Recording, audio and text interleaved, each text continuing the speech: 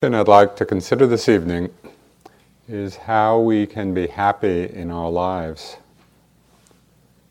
how we can manifest our intention for loving kindness, for compassion, for goodwill in our relationships, in our work situations,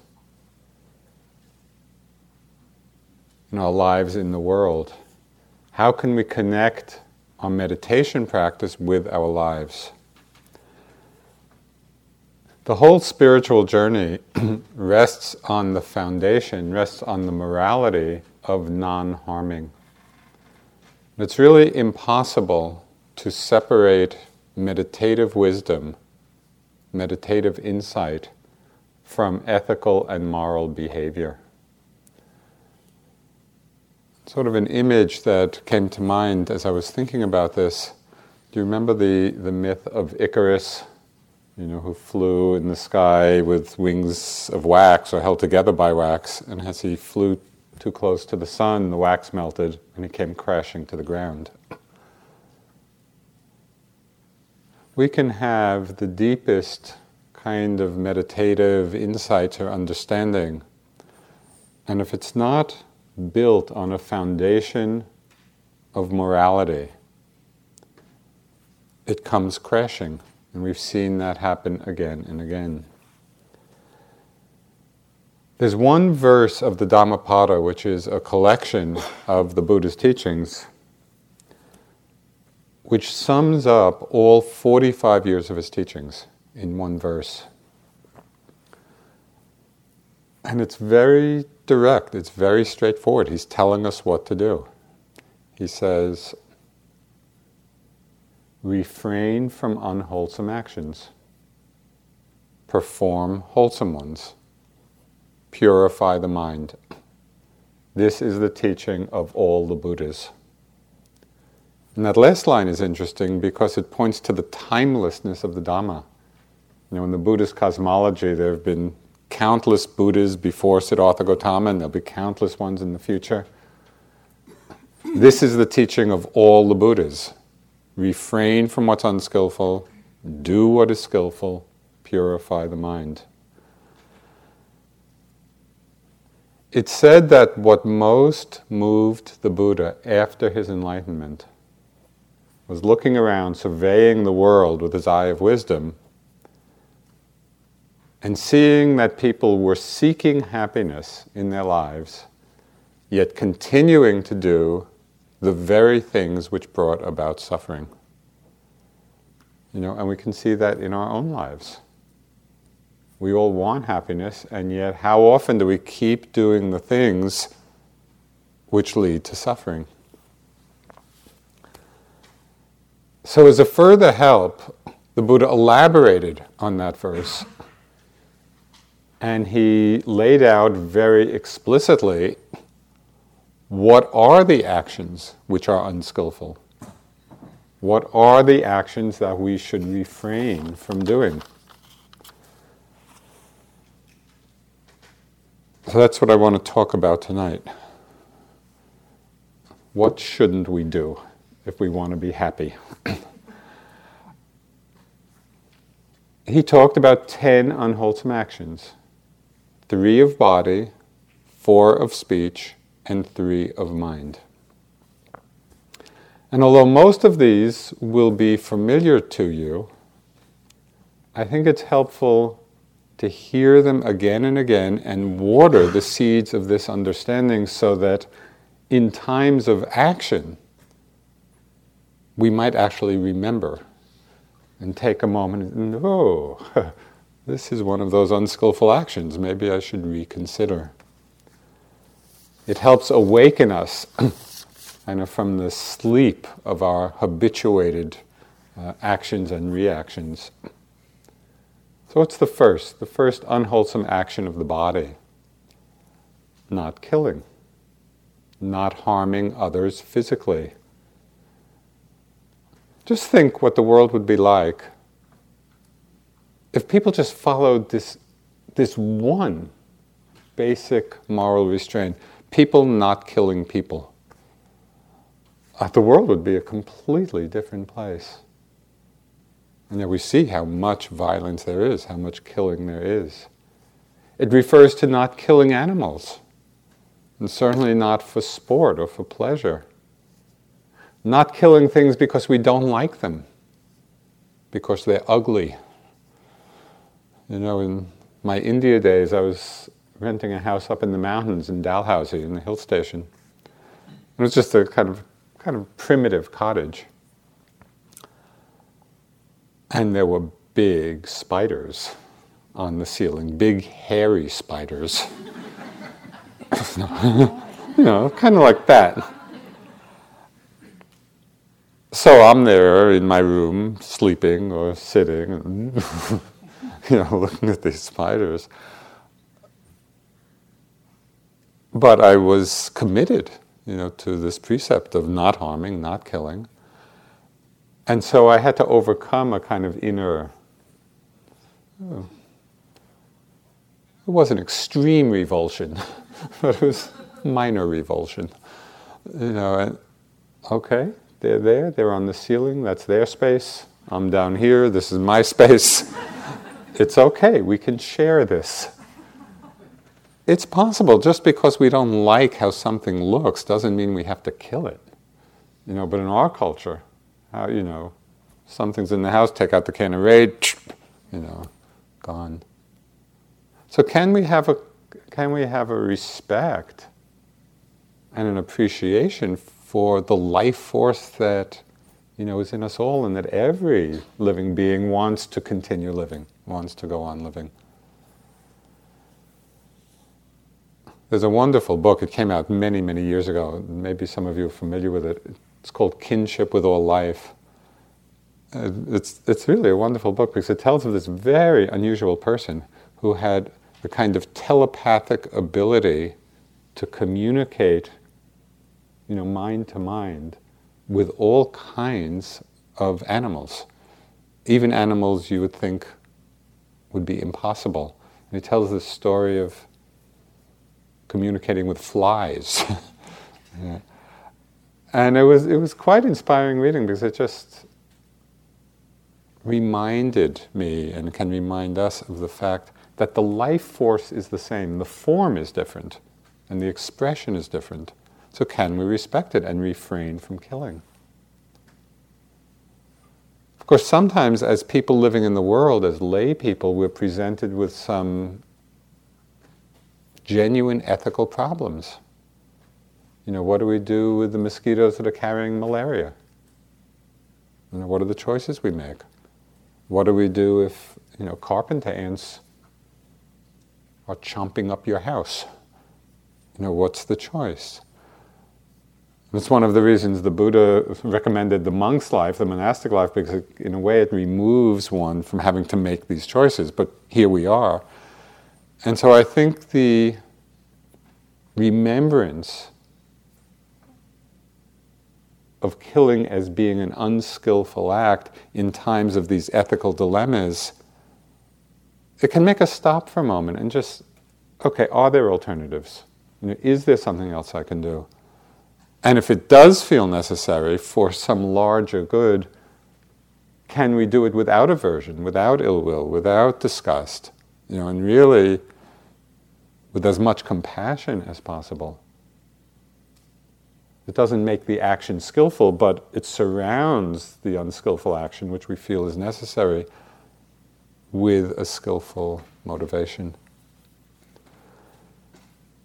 Okay, so the second of the unwholesome actions of body, the first is not killing, is not stealing, not taking things that aren't offered, not being dishonest in work. You know, especially in these last years when you just read about these corporate scandals where thousands, tens of thousands of people are affected so much. You know, when you read of people's life savings and retirement, you know, being wiped out because of the greed, you know, of certain people, because of stealing. This is hugely impactful. And so how are we in our own work situation? You know, it's just may not be on that level, but can we take a tremendous amount of care Sometimes we steal by inaction. Years ago, when I was leaving the Peace Corps in Thailand, and on my way back I stopped in Nepal, and I did this day hike up to a place called Nagarkot, which is a place where you can view Mount Everest. It's a day's walk from Kathmandu. And at that time, there was only a primitive shelter on top, where people could stay, kind of like a very primitive cabin. So I got up there, and it was, close to evening time. And there was a room, I don't know, with maybe 7 or 8 beds. And when the sun went down, people basically went to sleep. It got quite cold there. And all of the beds had 2 rather thin blankets. So I went to my cot, and I realized there were 3 blankets on it. So I thought, oh, good. Because it was cold. And even with the 3 blankets, it was cold. And then later that night, one kind of traveler came in, who had started late in the trek, came in and went to his cot, and there was only 1 blanket on his cot. So the caretaker kind of came in and, said, does anybody have the extra blanket? And I'm lying there, it's kind of cold. And the rationale in my mind was, well, I didn't ask for it. It was just here. And I didn't say anything.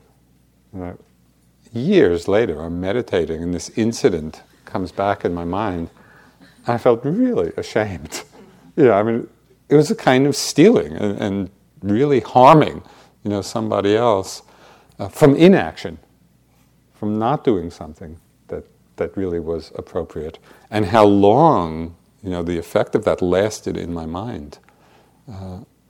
So there's a great refinement to all of these understandings in terms of refraining from unskillful actions.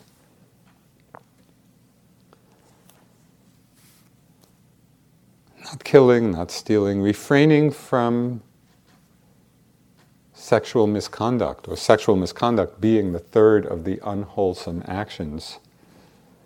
Now, what does this mean?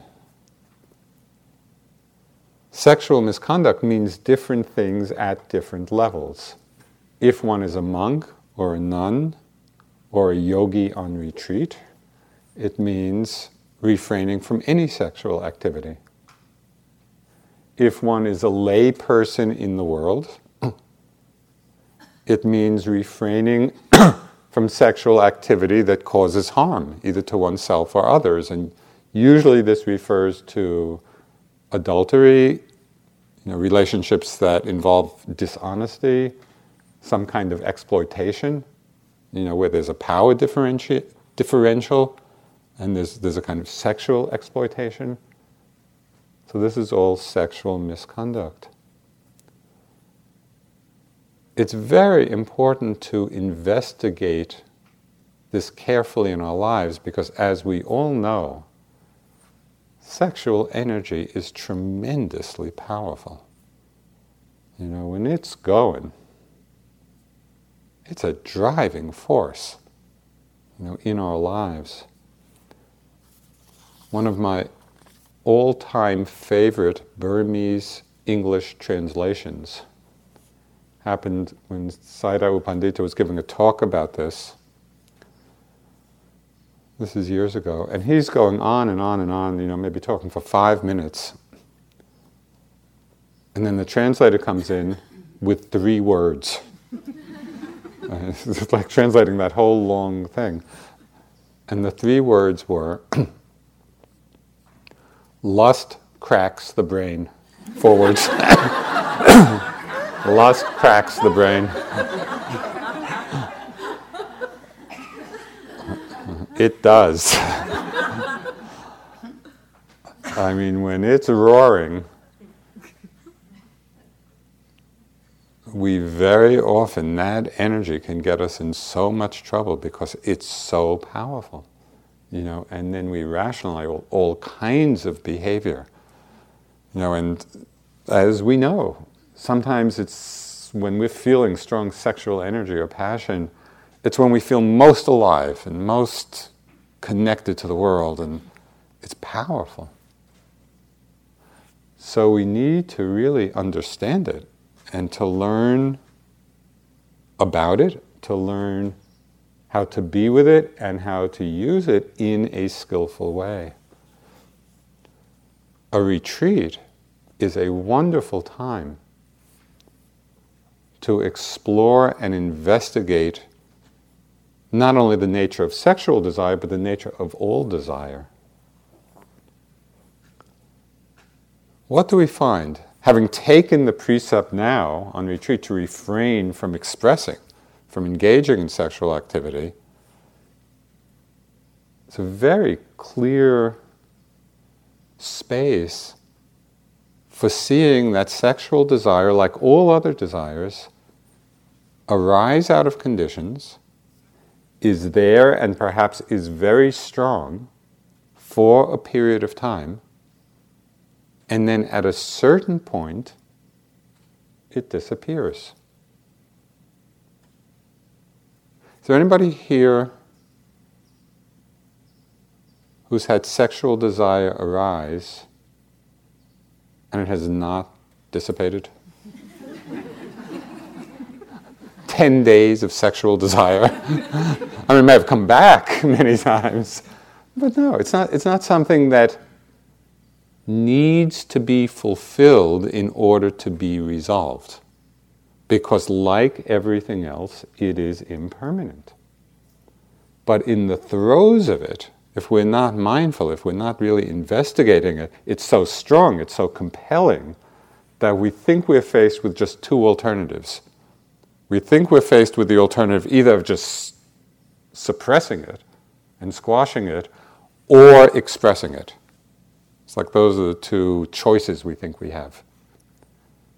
Well, meditative awareness or mindfulness really shows us that there is a middle way. We can open to it, we can feel it, we can be with that energy, and if we're not lost in it, if we're not identified with it, we see it, we feel it, it's there for however long it's there, and it passes. Well, this is a tremendously important insight to have about the nature of desire with regard to our actions in the world. Because we see we do not have to be driven by them. We can be with them, understand them, and see, is this appropriate to act on? Is it not appropriate to act on? It opens up a great inner space of freedom with a very powerful force. In meditation, we learn something very interesting about the nature of energy. You know, our whole body, our whole mind-body is an energy system. And as we've talked and, get past the concept and get past this feeling of solidity of the body, we begin to experience this mind-body as a very fluid, changing, flowing energy field. And what has been interesting for me in this is to see that it's actually one energy that's happening, that's flowing, and depending on where the attention is focused, we will feel it as one way or another. If we focus the attention on the energy at the heart center, we'll feel a heart kind of energy. If we focus our attention on the sexual centers, we feel it as sexual energy. And so as we get more attuned to the body as this flowing energy field, we see that it can be expressed in many different ways appropriate to particular situations.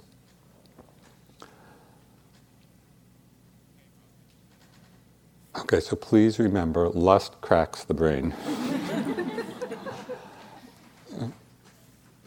The three unwholesome actions of the body: killing, stealing, sexual misconduct. There are 4 unwholesome actions of speech. Speech is a very powerful conditioning influence in our lives. There is so much suffering that arises in our lives from lack of attention to speech. The Buddha singled out right speech as one of the elements, one of the steps on the Eightfold Noble Path to liberation.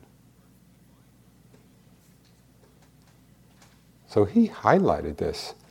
But do we really take that in and give the same weight to attention to our speech as we do, for example, to our meditation practice, when we think of our spiritual practice?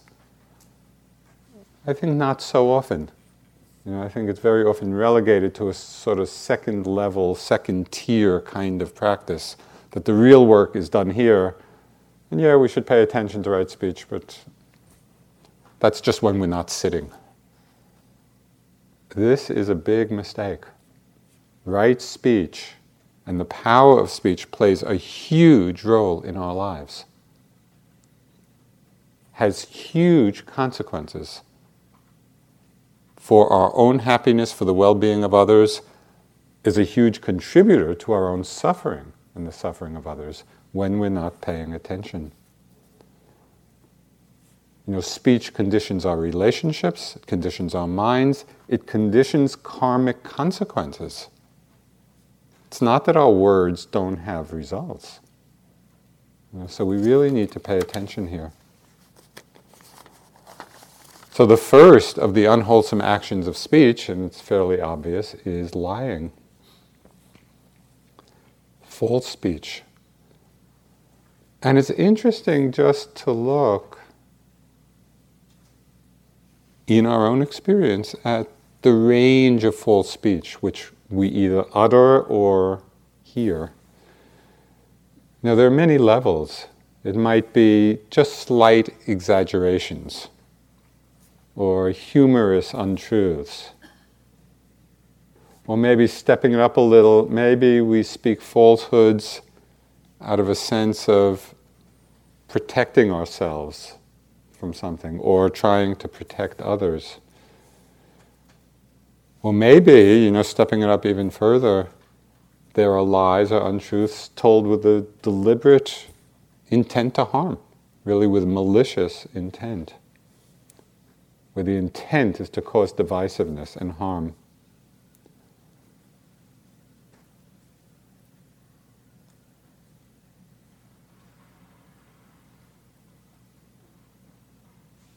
Why do we lie? What's the motivation behind saying that which isn't true? Maybe sometimes it's greed. We want something and we think an untruth will help get us. Or maybe it's a desire for self-aggrandizement in some way. Or maybe fear of rejection, or maybe jealousy.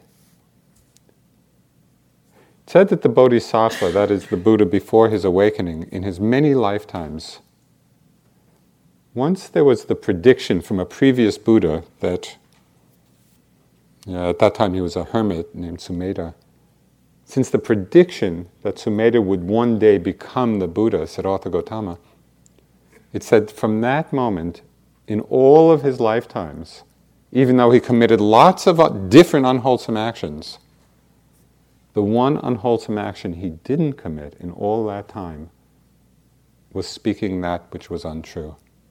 It's like he planted the flag of truthfulness in his life. That became a reference point. That became that place of commitment. No matter what else, I will not say that which is untrue. Can we practice in that way? Can we make truthfulness the center of our lives and relationship in the area of speech? What I found is that even though it seems like it should be the simplest thing in the world, what could be more simple than simply saying what is true? Lying is complicated. We have to think it up and we have to then shore it up. usually with other lies. So what could be simpler than just always speaking the truth? And probably most of us are not grand liars, but I think it's worth paying very careful attention and just seeing, are they little lies for one reason or another? Paying attention to that.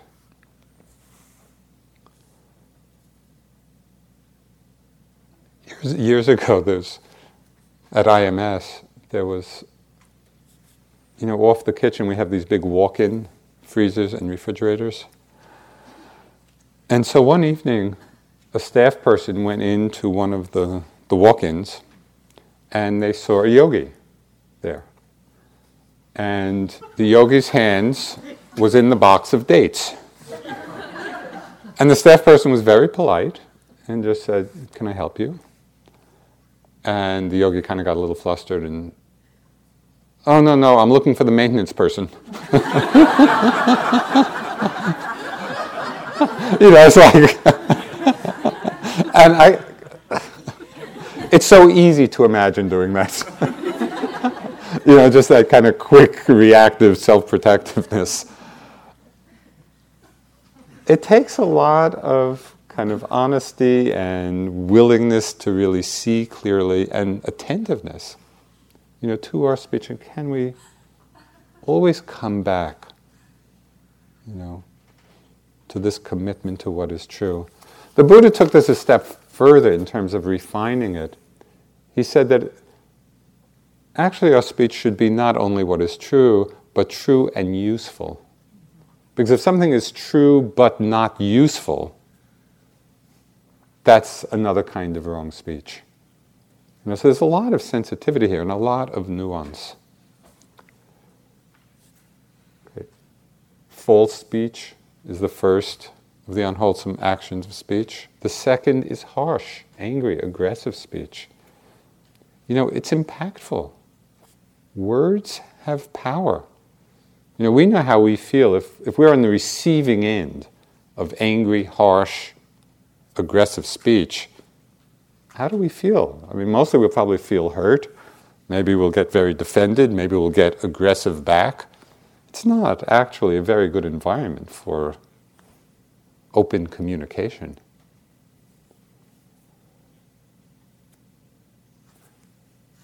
And it's not that the intent here is to deny or squash what feelings we may be having.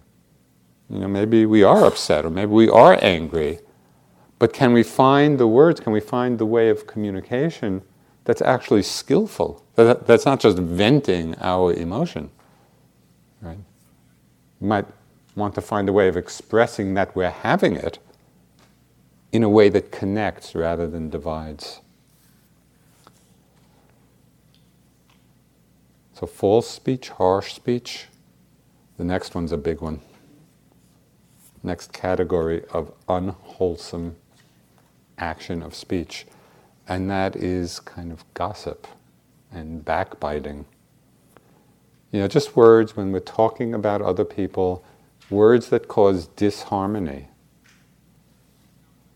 There's a result to this. These words just don't evaporate in the air. It has a karmic effect. And it causes, as a karmic result, a loss of friends, a loss of friendship. And I find it interesting to investigate what's the enjoyment of it? Because it's very common, we all love talking about other people. So what actually is the enjoyment that we get out of it? It's worth looking at. Maybe it's reaffirming in some way a sense of self. It kind of builds up our ego in some way. An ego gratification. I remember one time, this guy who was writing a book on the spiritual scene in America, this is quite a few years ago, he came to interview me. And it was a really skillful interviewer. And so we were just talking, and it kind of just slips into the conversation. So asking me, "And what do you think about these teachers?" And he just listed, some of well-known teachers in the country. And he just slipped it in so innocuously. And I could just feel everything in me wanting to respond. Because of course I had my various opinions about these different people. But fortunately, I was so grateful that somehow mindfulness clicked in and I could see what was happening. And I said, this is not skillful. This is not wholesome. And I just refrained. I did not respond to that question. And later, when I saw that everything I had said was there in print in the book, I was so appreciative of the fact that there was enough mindfulness there to see this is not wholesome speech. And the Buddha suggested refraining from it. And I could see how much suffering I had saved myself and others.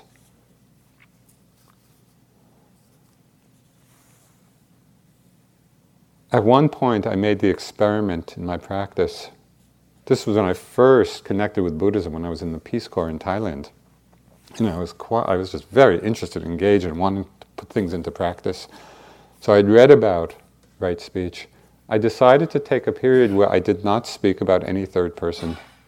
I didn't speak to someone about someone else. I did this for about 3 or 4 months, quite rigorously. About 90% of my speech was eliminated. It was quite amazing. And that itself was very revealing of just how much of our speech is that. And normally we don't even pay attention to it. It's just so much a part of how we're relating to our friends, to our family.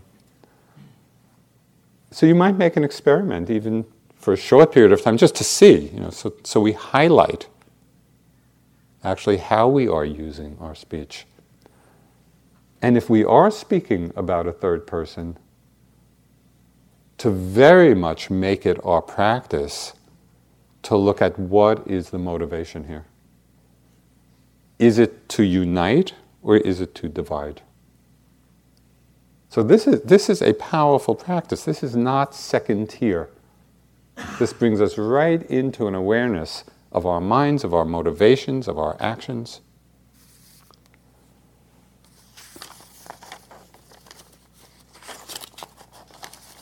The last of the unskillful actions of speech is frivolous talk, useless talk. It always amazes me when I'm just in a social situation, and people just hanging out, and friends talking, just how often the impulse will come to interject something into the conversation that is completely useless. That doesn't serve anything. It's just kind of this impulse to throw in my 2 cents, often not even related to what's being talked about.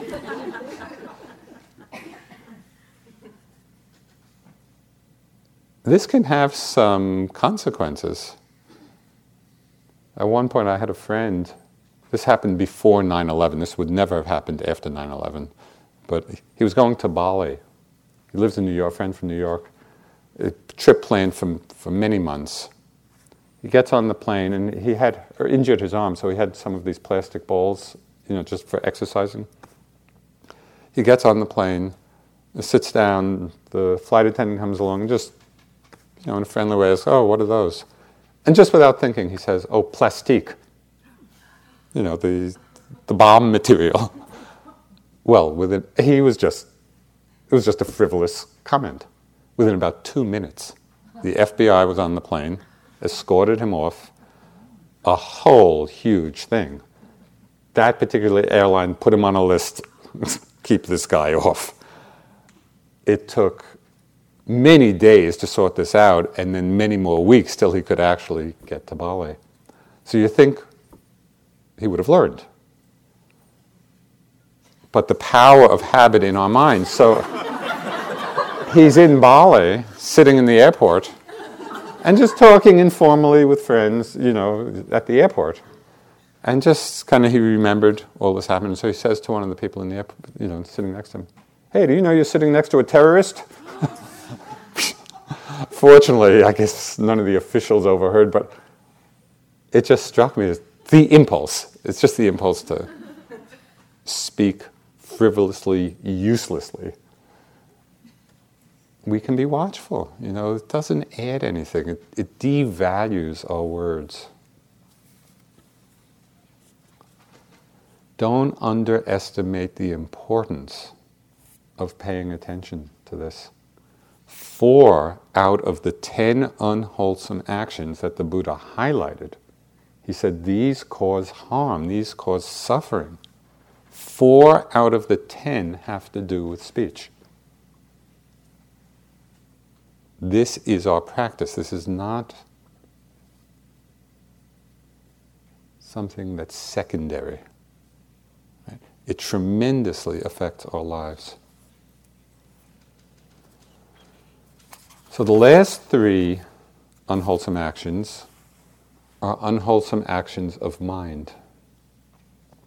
There are 3 of the body: killing, stealing, sexual misconduct; 4 of speech: untruthfulness, harsh speech, gossip, backbiting, and frivolous talk. The first of the unwholesome actions of the mind is the mental quality, or the mental state of covetousness. It's the wanting mind. Wanting what others may have, wanting what we don't have. And we know when this state of covetousness is in the mind, it's that feeling of inner deficiency. There's never enough. It's always wanting more. I have a phrase which, to me, captures the essence of this coveting mind. I call it catalog consciousness. Do you know the experience? You get these catalogs in the mail, and if you make the mistake of opening one, you start turning pages waiting for something to want. Right? We may not have wanted anything in that catalog, but as soon as you open it, oh, maybe on the next page I'll want something. It's like we want to want. Do you know the sense of relief when you finally put the catalog down? It's like, it's out of the grip of that coveting mind. Well, pay attention to the difference between how you feel in something as simple as that. When the mind is caught by the wanting, and when the mind is free of the wanting, it feels like we're let out of the grip of something. So pay attention, because we can see the unwholesomeness of the one and the freedom of the other. This covetousness also very often leads to other unwholesome states of mind. Maybe states of envy or jealousy or ill will. So I want to read something. This is one of my very favorite little anecdotes, and it was written by the writer Anne Lamott. She was describing how difficult it is to deal with the triumphs of other writers, particularly if one of them happens to be a friend. So this is what she wrote. It can wreak just the tiniest bit of havoc with your self-esteem to find that you are hoping for small bad things to happen to this friend, for, say, her head to blow up.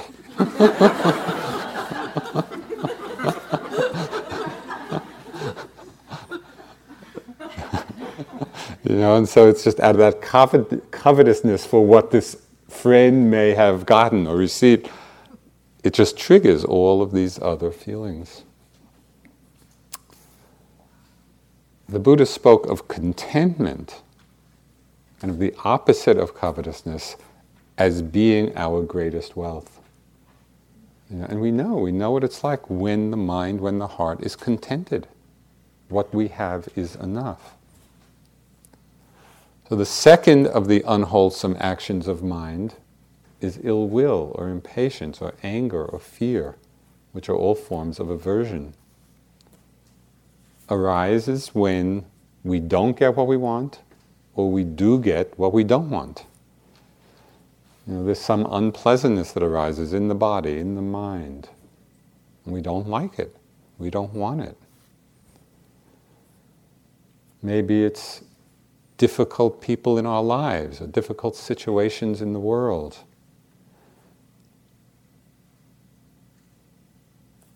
The ill will, the aversion arises because of a very deep-seated habit pattern we have, which is blaming other people or blaming conditions or blaming situations for how we feel. I had an old girlfriend who used to, this is one of the great relationship lines, she used to say to me, "Stop making me feel aversion."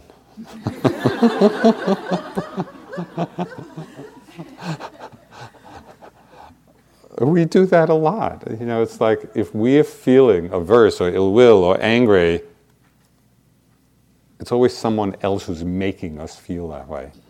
Well, the Buddha laid down a challenge to us, and I just get tremendously inspired by the uncompromising understanding he laid out. When he said that 100% of the cause of our suffering are the defilements in our own mind.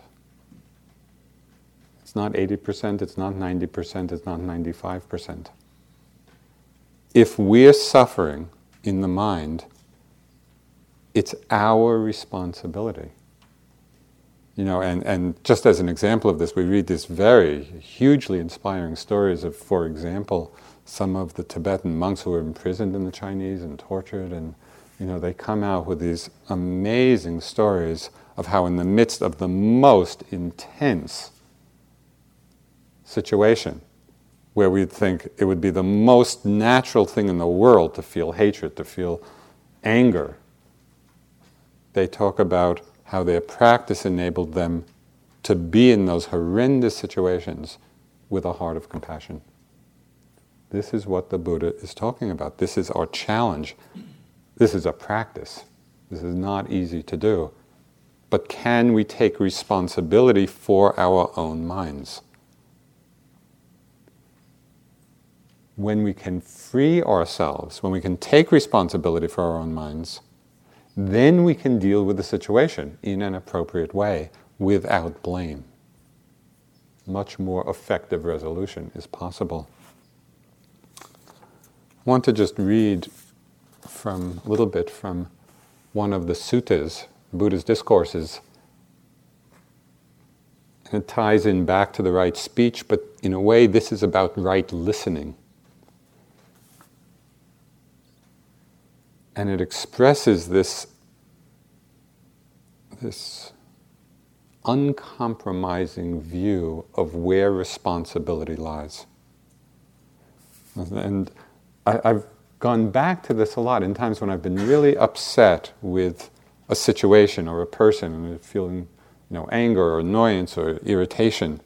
I go back and read this, and it's a tremendous help. He says, bhikkhus, talking to the monks, there are 5 courses of speech that others may use when they address you. Their speech may be timely or untimely, true or untrue, gentle or harsh, connected with good, connected with harm, spoken with a mind of loving kindness or with a mind of inner hate. He was talking about all the different kinds of speech that may come to us. Here, bhikkhus, you should train yourself thus. Our minds will remain unaffected. We shall utter no unskillful words. We shall abide compassionate for their welfare with a mind of loving kindness. Somebody's coming at you saying that which is untrue, untimely, filled with ill intent, motivated by inner hate. Can we train ourselves? Our minds will remain unaffected. We shall utter no unskillful words. We shall abide compassionate for their welfare that is a tremendous challenge. And we may not rise to it many times, but can we hold that as our standard? That's our reference point. That's where we come back to. That's where we practice. It's a very powerful teaching.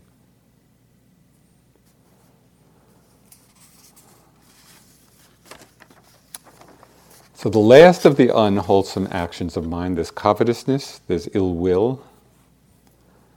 The last is what the Buddha called wrong view. And there are different aspects to this wrong view. The first aspect is not understanding or not considering the law of karma, namely the understanding that our actions have consequences. So wrong view is the belief that what we do, how we act in the world, has no consequences, doesn't bring about results.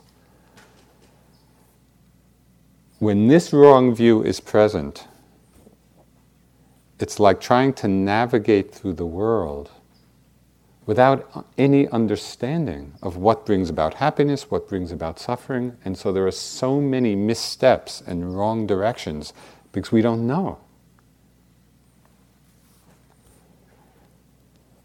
When wrong view in this respect is present in the mind, when we have the belief that actions do not bring consequences, do not bring results, we don't stop to consider where our actions are leading.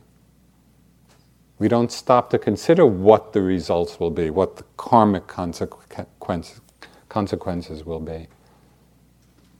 We don't stop to consider whether we want to go there or not, whether that's the direction we really want. We're just kind of blindly moving ahead, not knowing. So the Buddha called understanding the law of karma the light of the world, because it illuminates our lives, it illuminates the world, it illuminates our choices. When we understand that actions have consequences, and we understand that it's the motivation behind the actions which determine them, so it inspires us to look, what are our motivations? Are they wholesome? Are they unwholesome? And so this light of the world empowers our lives. We can actually create our destinies. Our happiness or unhappiness depends upon ourselves. The other crucial aspect of wrong view is one that is really the root cause of suffering in our lives. And so it's at the heart not only of meditative understanding, but of how we're living in the world. And that is the very deeply conditioned habit pattern or view or concept of self. When we don't look deeply into the nature of this mind-body process,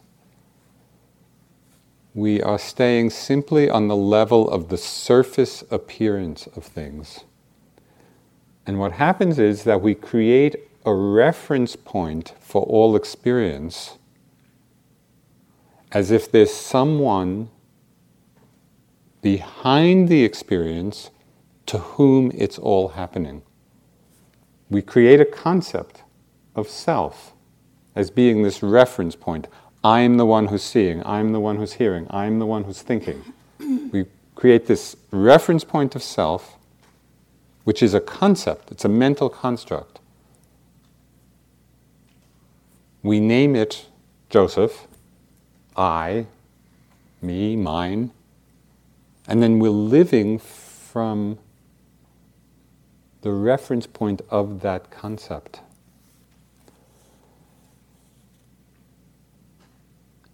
And then we further strengthen it with the felt sense of self every time we identify with an arising experience. So there's a sensation, I'm feeling pain, my thought, my emotion, my anger, I'm sad, I'm happy. Even in the very language, we're continually reinforcing this notion, this construct of I. The Buddha's teaching on selflessness, on anatta, sees this world in a radically different way. And this is the gem, this is the jewel of the teachings. And right here is where we can liberate ourselves from this prison of self, from this prison of suffering. In the understanding of anatta or selflessness, we see that the concept Joseph, the concept self, the concept I, is simply a designation for a pattern of ever-changing elements and conditions. There's a pattern of thought, emotion, physical sensations, awareness, all of the elements of this mind-body in constant change, but they appear as a pattern. So on the surface level, we look in the mirror and say, yep, that's me. That's the surface recognition. When we look meditatively, we see there's no one there at all. It's just this flow of changing elements. So I'd like to just offer you 3 images or examples of how you might begin to consider or understand this counterintuitive notion of selflessness. One, of course, I've been using for the last 30 years of teaching, so many of you undoubtedly have heard it.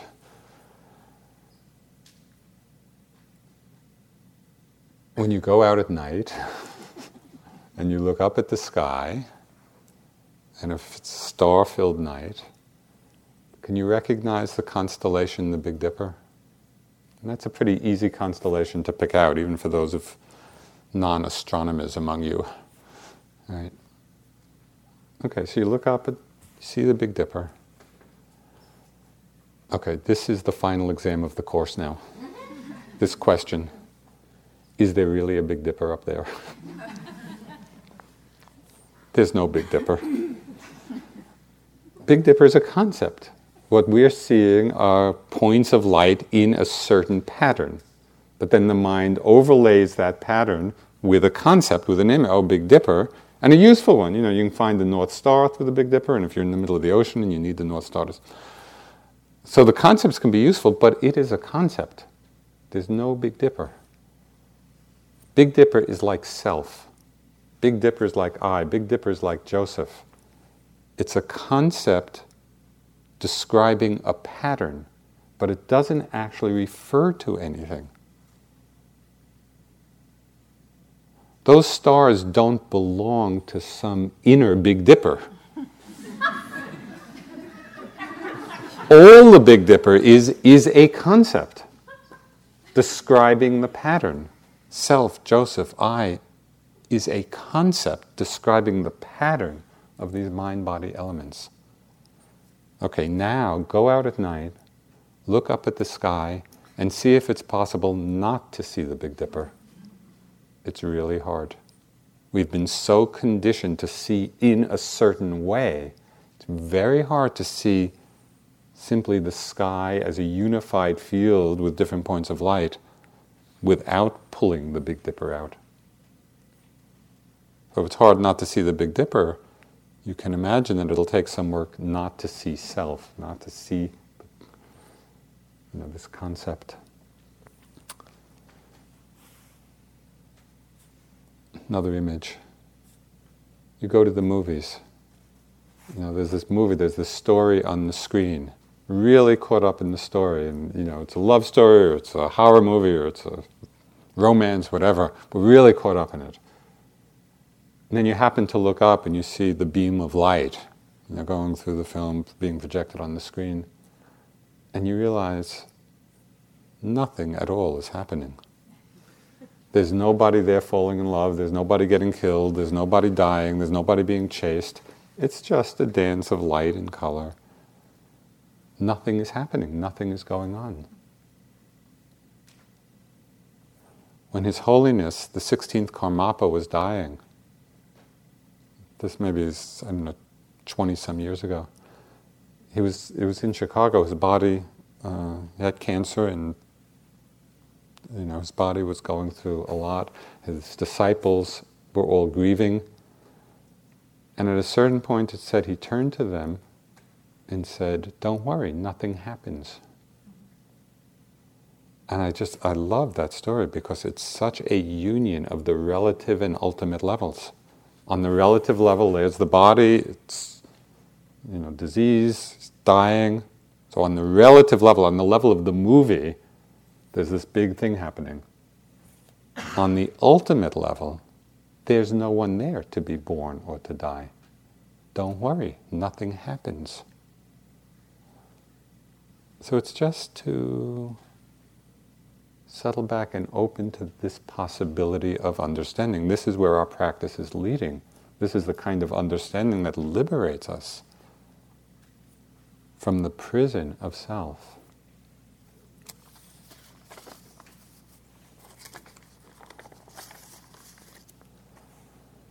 It was out of the Buddha's compassion that he pointed out these 10 unwholesome actions.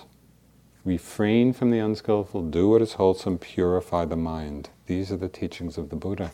It's like going along a beach and seeing a sign, "Take care, dangerous undertow." Right? It's a warning. It's saying, this is dangerous. Don't swim here. So this is Buddha as lifeguard. He's saying, take care. These actions cause suffering. He's laying it all out for us. And it doesn't take much for us to reflect in our lives. We don't just have to believe what he said. We can just look back at all the times we have done these actions and reflect on the suffering that they've caused.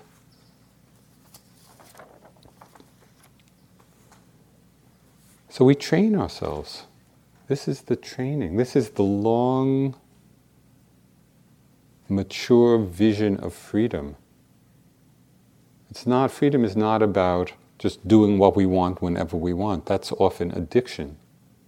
Freedom is about creating the space in the mind, the understanding in the mind, the wisdom in the mind, where we can see, where we can exercise some discerning wisdom.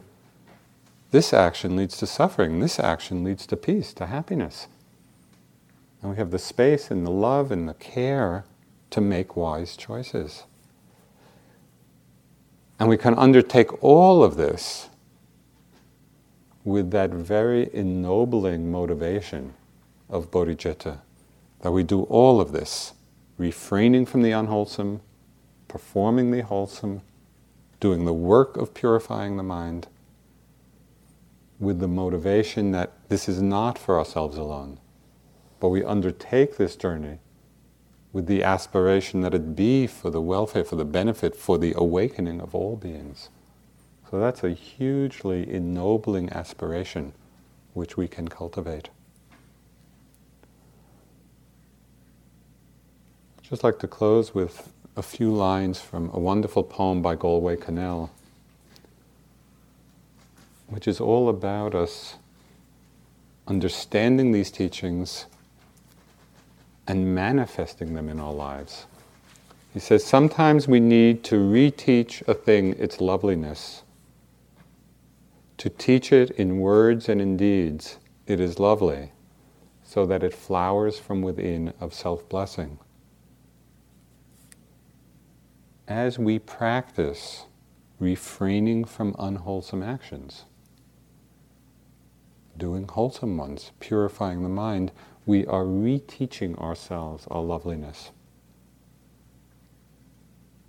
Sometimes we need to reteach a thing its loveliness, to teach it in words and in deeds it is lovely, so that it flowers from within of self-blessing.